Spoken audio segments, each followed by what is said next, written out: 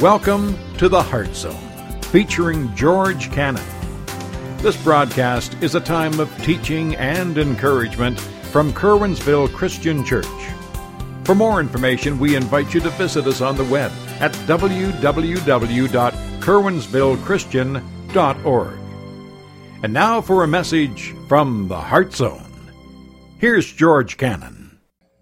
You know, guys, we've been going through the Gospel of Matthew and for a couple months now or more, and we've been working our way through the Gospel, and we're up to the Sermon on the Mount, and we're in chapter 6. And one of the things you notice about the Sermon on the Mount is that Jesus is talking to a group of people who are just like us, common people who want to be a part of the kingdom, but in their religious system of their day, they probably feel excluded because they've messed up in some way. The religious establishment, the accepted people, view them as sinners. And so there's this underlying question, especially who can be a part of the kingdom and who can function in that. And Jesus is trying to address them to see that they can be a part of the kingdom, they can interact with God. And one of the ways he's been doing it is to point out the problems with the religious establishment of that day. And he's been talking about heart issues. He's been talking about proper motives. We're going to continue on with the proper motives today as he talks to us and he teaches us how to pray. Last week we talked about how to approach him in prayer, what we don't need to be focused on and the false concepts. Today he's going to talk about how to pray. Now, how's he going to do that? Well, he's going to talk about Matthew's version of the Lord's Prayer. Are we familiar with the Lord's Prayer? Some of you maybe remember when you were growing up in church, maybe you were in a church where part of the Sunday worship was for you to repeat the Lord's Prayer. And in some circles, it's almost like frowned upon doing that. I don't have a problem with you praying the Lord's Prayer, but the Lord's Prayer was given, it's a model prayer to show you and I how to pray, what we can pray about. Because the fact of the matter is we all get wrong concepts of prayer. Like what, George? What do you mean? Well, just think about it. We're going to look today at verse 9, but I've heard people say, because of verse 8, that I don't need to bring my needs to Jesus because he already knows. Look at verse 8, Matthew chapter 6. He says this, "Therefore, do not be like them, for your Father knows the things that you have need of before you ask him." So I don't need to tell him what's going on in my life. He already knows. Well, that's a wrong concept. Here, how do I know it's a wrong concept? Because when we look at the model prayer, he's going to tell you what you need to ask for.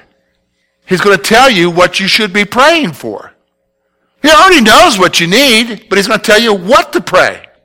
So what we want to do today is this. We want to blow away the wrong concepts, the stuff that you've picked up that's wrong about prayer, and have a fresh understanding of what it is. What do you mean the stuff that you pick up about prayer? Well, you know, I liken it to barbecue chicken. How many of you like barbecue chicken?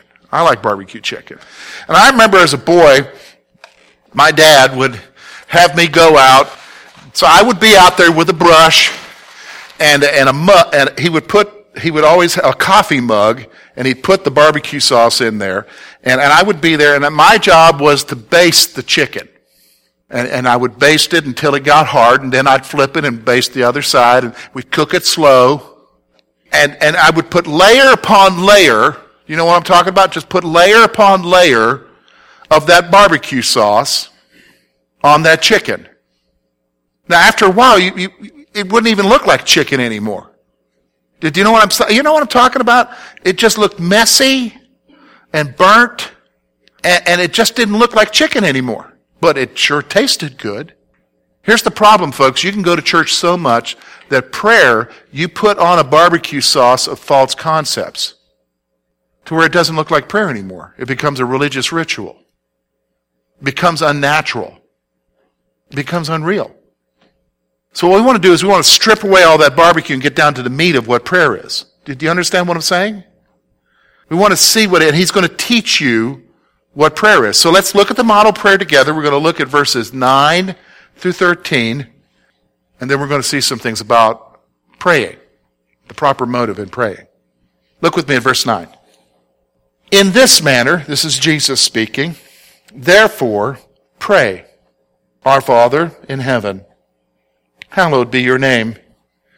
Your kingdom come, your will be done, on earth as it is in heaven. Give us this day our daily bread. Forgive us our debts as we forgive our debtors. And do not lead us into temptation, but deliver us from the evil one. For yours is the kingdom and the power and the glory forever. Amen. Folks, we're going to take this familiar passage of Scripture, this familiar prayer that many of you know, and we're going to divide it into two sections. We're going to look, first of all, at our approach. The first part of the prayer talks about your approach, how to approach God. We're going to see that in verses 9 through 10. And then we're going to talk about our interaction. What do you mean our interaction, George? We're going to talk about what we should be talking to God about. We're going to talk about how to approach Him, and we're going to talk about what we should be talking to Him about, and that is in verses 11 through 13. So let's look at this together. We're going to talk about our approach. Notice with me verse 9. Look at what Jesus says. He says, in this manner, is basically giving you a model here. In this manner, when you go to God and pray, these things should encompass your prayer. When you go to God and pray, He says this. Look at what He says there, verse 9. In this manner, therefore, pray. Our Father in heaven. Stop. Here's the first point I want you to make. It should reflect, your prayer, it should reflect an intimacy between you and God. It should reflect an intimacy between you and God. What do you mean, George? How did you get that from that? Our Father in heaven. How did you get that? Well, let me just explain something to you. Remember I told you that Jesus is pretty radical?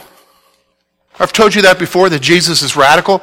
I'm going to explain something to you. What He's doing here as far as prayer is radical. Why? Because I'm going to tell you something. When you look at the Old Testament and you look at the prayers of the saints and of the Old Testament saints, I'm going to tell you something. There's something missing in their prayers. What's that? Calling God Father. Always, you're going to see them acknowledging who God is, recognizing who God is, glorifying who God is. But there is something, even when you look at someone like Moses or even Abraham, who talked with God face to face, Jesus comes along and He radically introduces a concept for you and I to recognize that when we pray, and folks, you do pray. Even people who say, I don't pray, you pray. How do I know? When a crisis happens, you're crying out to somebody. Just reality. But He's wanting to show you that when you pray, it needs to be an intimate time. It should reflect an intimacy between you and God. You should have entered into your mind, He's not the man upstairs. He's not some distant figure. He is a heavenly Father who loves you and cares for you. Do you understand? And if you're a believer, you're His child. Now let me just stop for a moment. That will change the way you pray. If you just spent all week thinking about that, that'll change the way you pray. What do you mean it'll change the way I pray? Because some of us, I know I've been there, we pray in the abstract. We pray, but we have this concept of God that He's holy other. He's got more stuff going, the Middle East and ISIS to deal with. He hasn't got time for me. He's got time for you. You're His child. See, the first thing Jesus is saying, when you pray this way. Our Father who art in heaven. Our Father who's in heaven. He's wanting you to understand, this is not some abstract person you're talking to. You are talking to somebody who dearly loves you with a Father's heart. That'll change you. Did you understand what I'm saying? That'll change the way you pray. That'll change your whole approach to prayer. It is somebody who cares for you. That's the approach. First thing. Here's the second thing. I want you to look with me. Here's the other thing. Look at what He says there. Hallowed be your name. What does that mean, George? We don't even have that kind of word in our language today. What does hallowed mean? It means holy be your name. Honored be your name. So the second thing about our approach when we pray is that I want you to see is it should reflect a level of respect on your part. It should reflect a level of respect on your part. Well, what do you mean by that, George? Because I thought I've got this intimate thing going on with God here. What is this? What's this got to do with anything? Well, he wants you to remember who you're talking to. You're not talking to Bubba. And I know sometimes we hear teaching like God's my friend and everything. God is your friend, but he ain't Bubba. You don't talk to him like he's Bubba. Did you understand what I'm saying? There needs to be a healthy level of respect there. And again, I want you to think back to your relationship with your parents. Now, I know some of you maybe had a screwed up relationship with your parents. Okay, I understand, but I want you to think with me about a proper relationship with your parent. You loved them and you had intimacy with them. But I'll tell you what, there was a level of respect that I had for my dad and for my mom. Did you understand what I'm saying? Because of who they were. And yeah, you can have that intimacy with God and you can call him Father. But there needs to be a level of respect, of recognizing this is the creator of the universe. And I need to respect him. See, that's got to be a part of our approach of going to him in intimacy, but also recognizing that there needs to be some kind of respect on my part for God. Did you understand what I'm saying? I think, can I be honest with you? There's another word, you may want to write this down in your notes on the side of the point there, it's fear. That aspect of fear. And that's missing from our culture now. We have no fear of anything. We have no fear of authority. We have no fear of cops. We have no fear of principals. Do you understand what I'm saying? Like when I went to school back in the day when they had a paddle in the principal's office. And just the sight of that elicited fear. Do you understand what I'm saying? That brought fear into you. That doesn't exist today in our culture, does it? My point is that we live in a culture that has lost a fear, a healthy respect anymore. But for you as a believer, I'm going to be honest with you. You need to recognize that intimacy with God, but you also need to have what? A healthy respect for God. You need to have that. And so when you pray, yeah, you're coming to Daddy. What do you mean, Daddy? Well, Paul says, Abba, Father. It's a Greek word meaning Daddy. You can go to him and say Daddy, but you also have to have what? A level of respect. Here's the third thing I want you to see. And this is going to be the hardest one when you pray. Look at what he says there.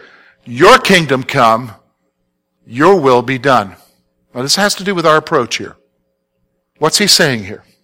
There must be a willingness to follow God's lead. So when I say, your kingdom come, your will be done, that is an acknowledgement on my part to say, God, whatever you want to do, I know what I want to do, but whatever you want to do, I'm going to submit to it. Isn't that what Jesus did in the garden?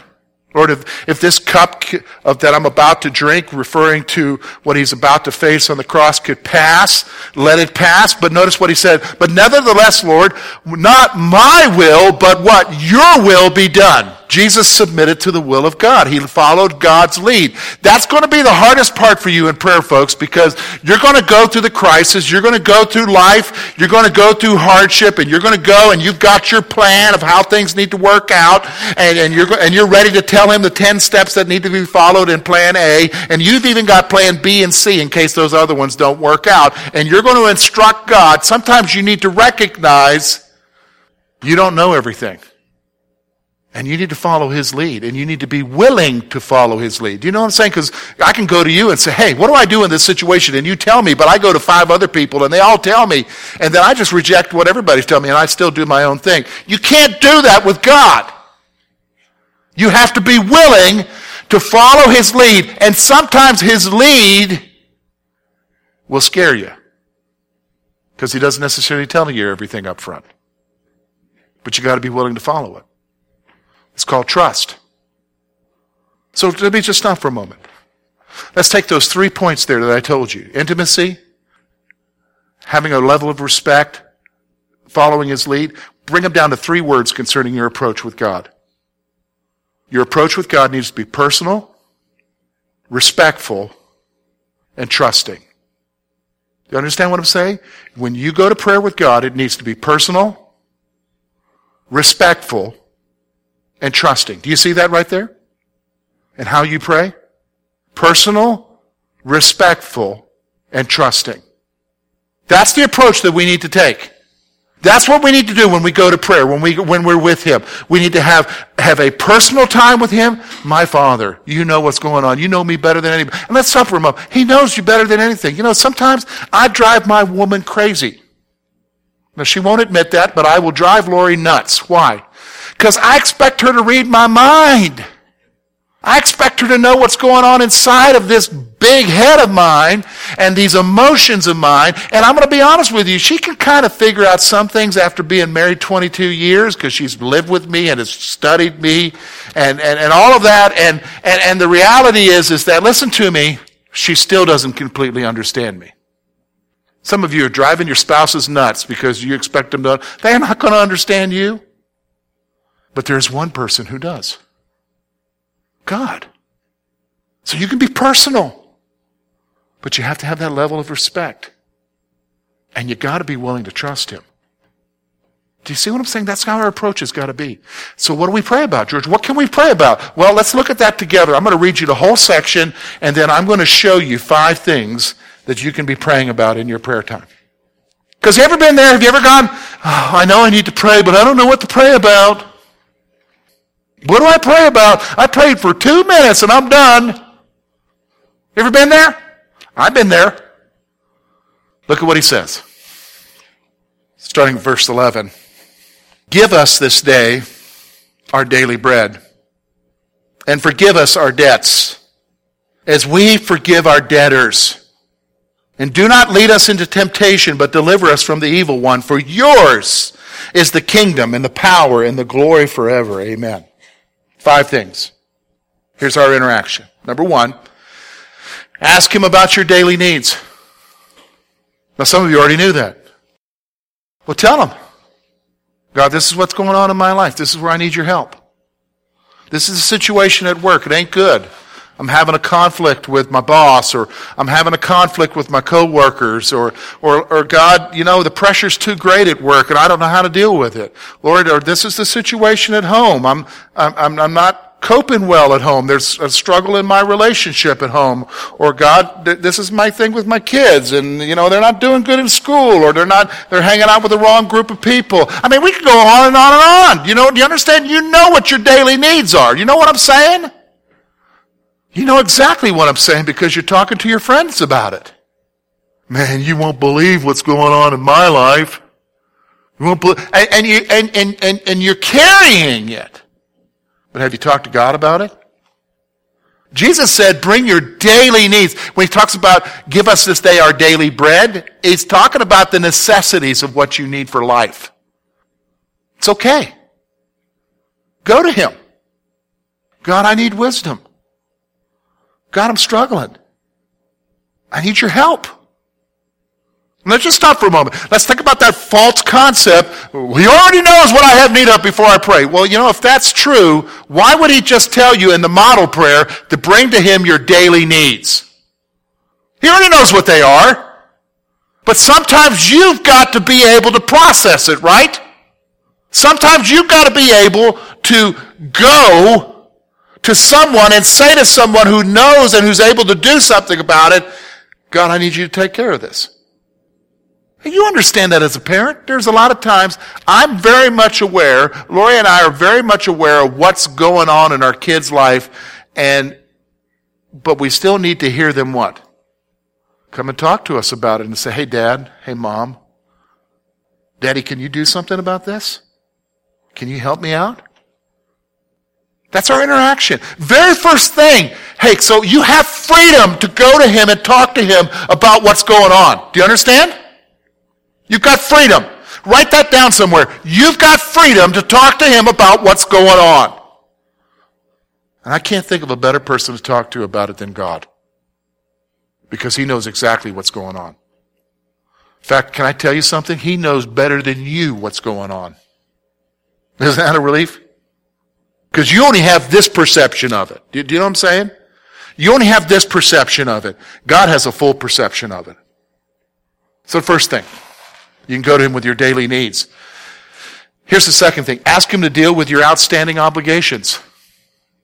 Look at what He says there.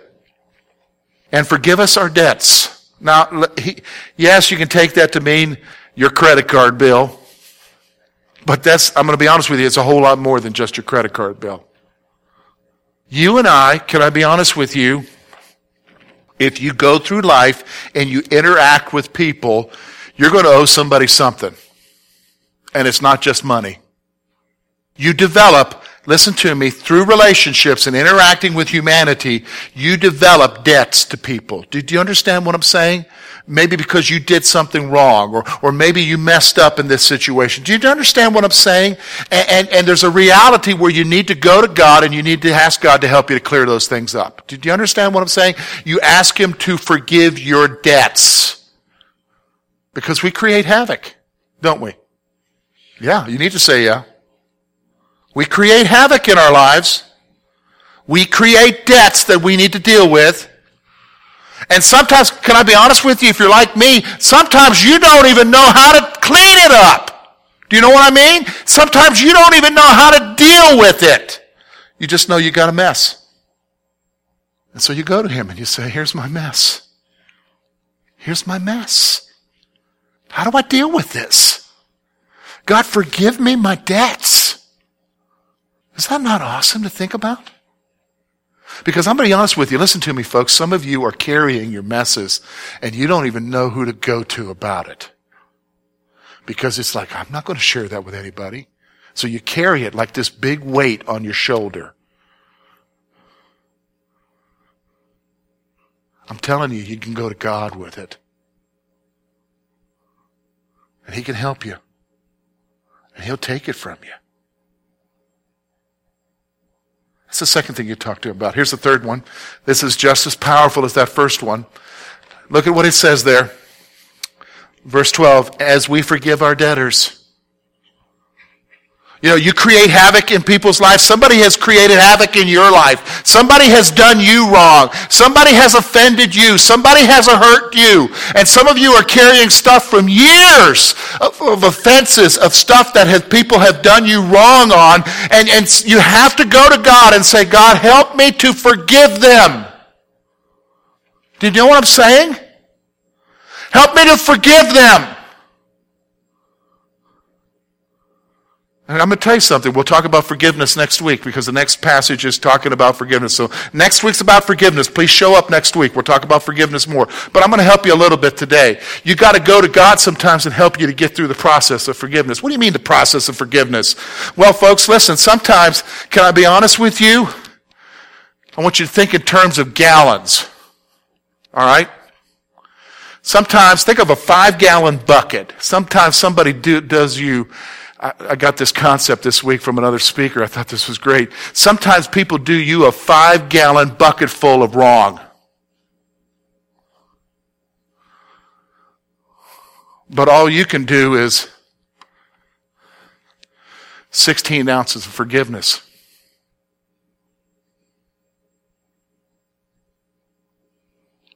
So you're still carrying 1.5 gallons of wrong. And the process is you got to have God help you to get to the point where you've forgiven Him 5 gallons worth. Do you understand what I'm saying? That's called a process of forgiveness. And see, you can go to God in prayer and say, God, help me to forgive. Help me to forgive those who have created havoc in my life. Help me to forgive those who have hurt me. Folks, every one of you here has got somebody. As soon as I say that forgiveness thing, a picture pops up in your mind. An offense pops up in your mind. A hurt is right there. Do you know what I'm talking about? I don't need to tell you about that. The fact of the matter is prayer is going to God and saying to God, help me. Help me to forgive. We'll talk about that more next week. About that forgiveness thing. So you can go to Him and ask Him to help you to forgive others. Here's the next one. Look with me. And do not lead us into temptation. Ask Him to help you in the face of temptation. This is real. How do you know that, George? Because you're human. You got stuff that you're giving in all the time, stuff that is defeating you, stuff that is beating you down, stuff that is affecting you that you know that you've got to somehow overcome it. to get on with life, but you just seem to be entrapped, ensnared, and you're like, what do I do? How do I get out of this? How do I face it? I know I'm going to face this today. You ever wake up in the morning and you're like, oh, another day and another defeat. You go to him and you say, God, don't lead me there. You know I don't want to do it, Jesus. You help me to face this temptation. You don't even bring it my way. Let me just stop for a moment. Let me just stop. We just talked about several different things here. It's one thing to ask him about your needs, right? Everybody agree? We all know how to do that. But did you notice the next three things? Forgive the messes I make. Help me not to be indebted to people for the messes I make. Lord, help me to deal with the messes people have created in my life. Help me to forgive. And here he is. God, help me not to give in to this stuff. We're talking about being real in prayer, aren't we? This is real. You can go to God and be real about the stuff in your life. So you ask him to help you in the face of temptation. There's one final area that you need to pray about. Look with me at what it says. But deliver us from the evil one. For yours is the kingdom and the power and the glory forever. Amen. What's he saying here? You need to ask him to protect you from Satan. Folks, you got an enemy. He's real. He is a liar. He is an accuser. He wants to destroy your lives. He wants to destroy your family. He wants to destroy your kids. He wants to destroy everything in your life. He does not want you to follow God. He will do what he can. And we need to wake up to that reality. Do you realize that most Americans don't even believe that he's real anymore? A lot of Christians are that way. They don't believe he's real. Folks, you've got a real enemy who is trying to destroy your life. Have you ever thought about that? Some of the things that we fight about are like, really? Who provoked it? And you need to go to him and say to him, God, you protect me from Satan. Why? Because yours is the kingdom. Yours is the glory. Yours is the power. You're the one who's in control, Lord. And I submit to you. You're the one who protects me. Protect me, Jesus. So let's stop for a moment. Wow. 5 things. Can anybody tell me you don't know what to pray about?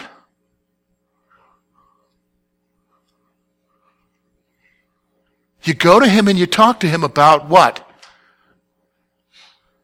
Your life. What's going on in your life. And how much you need him. Thank you for being with us this morning. And we trust that today's message has been both challenging and an encouragement to your heart.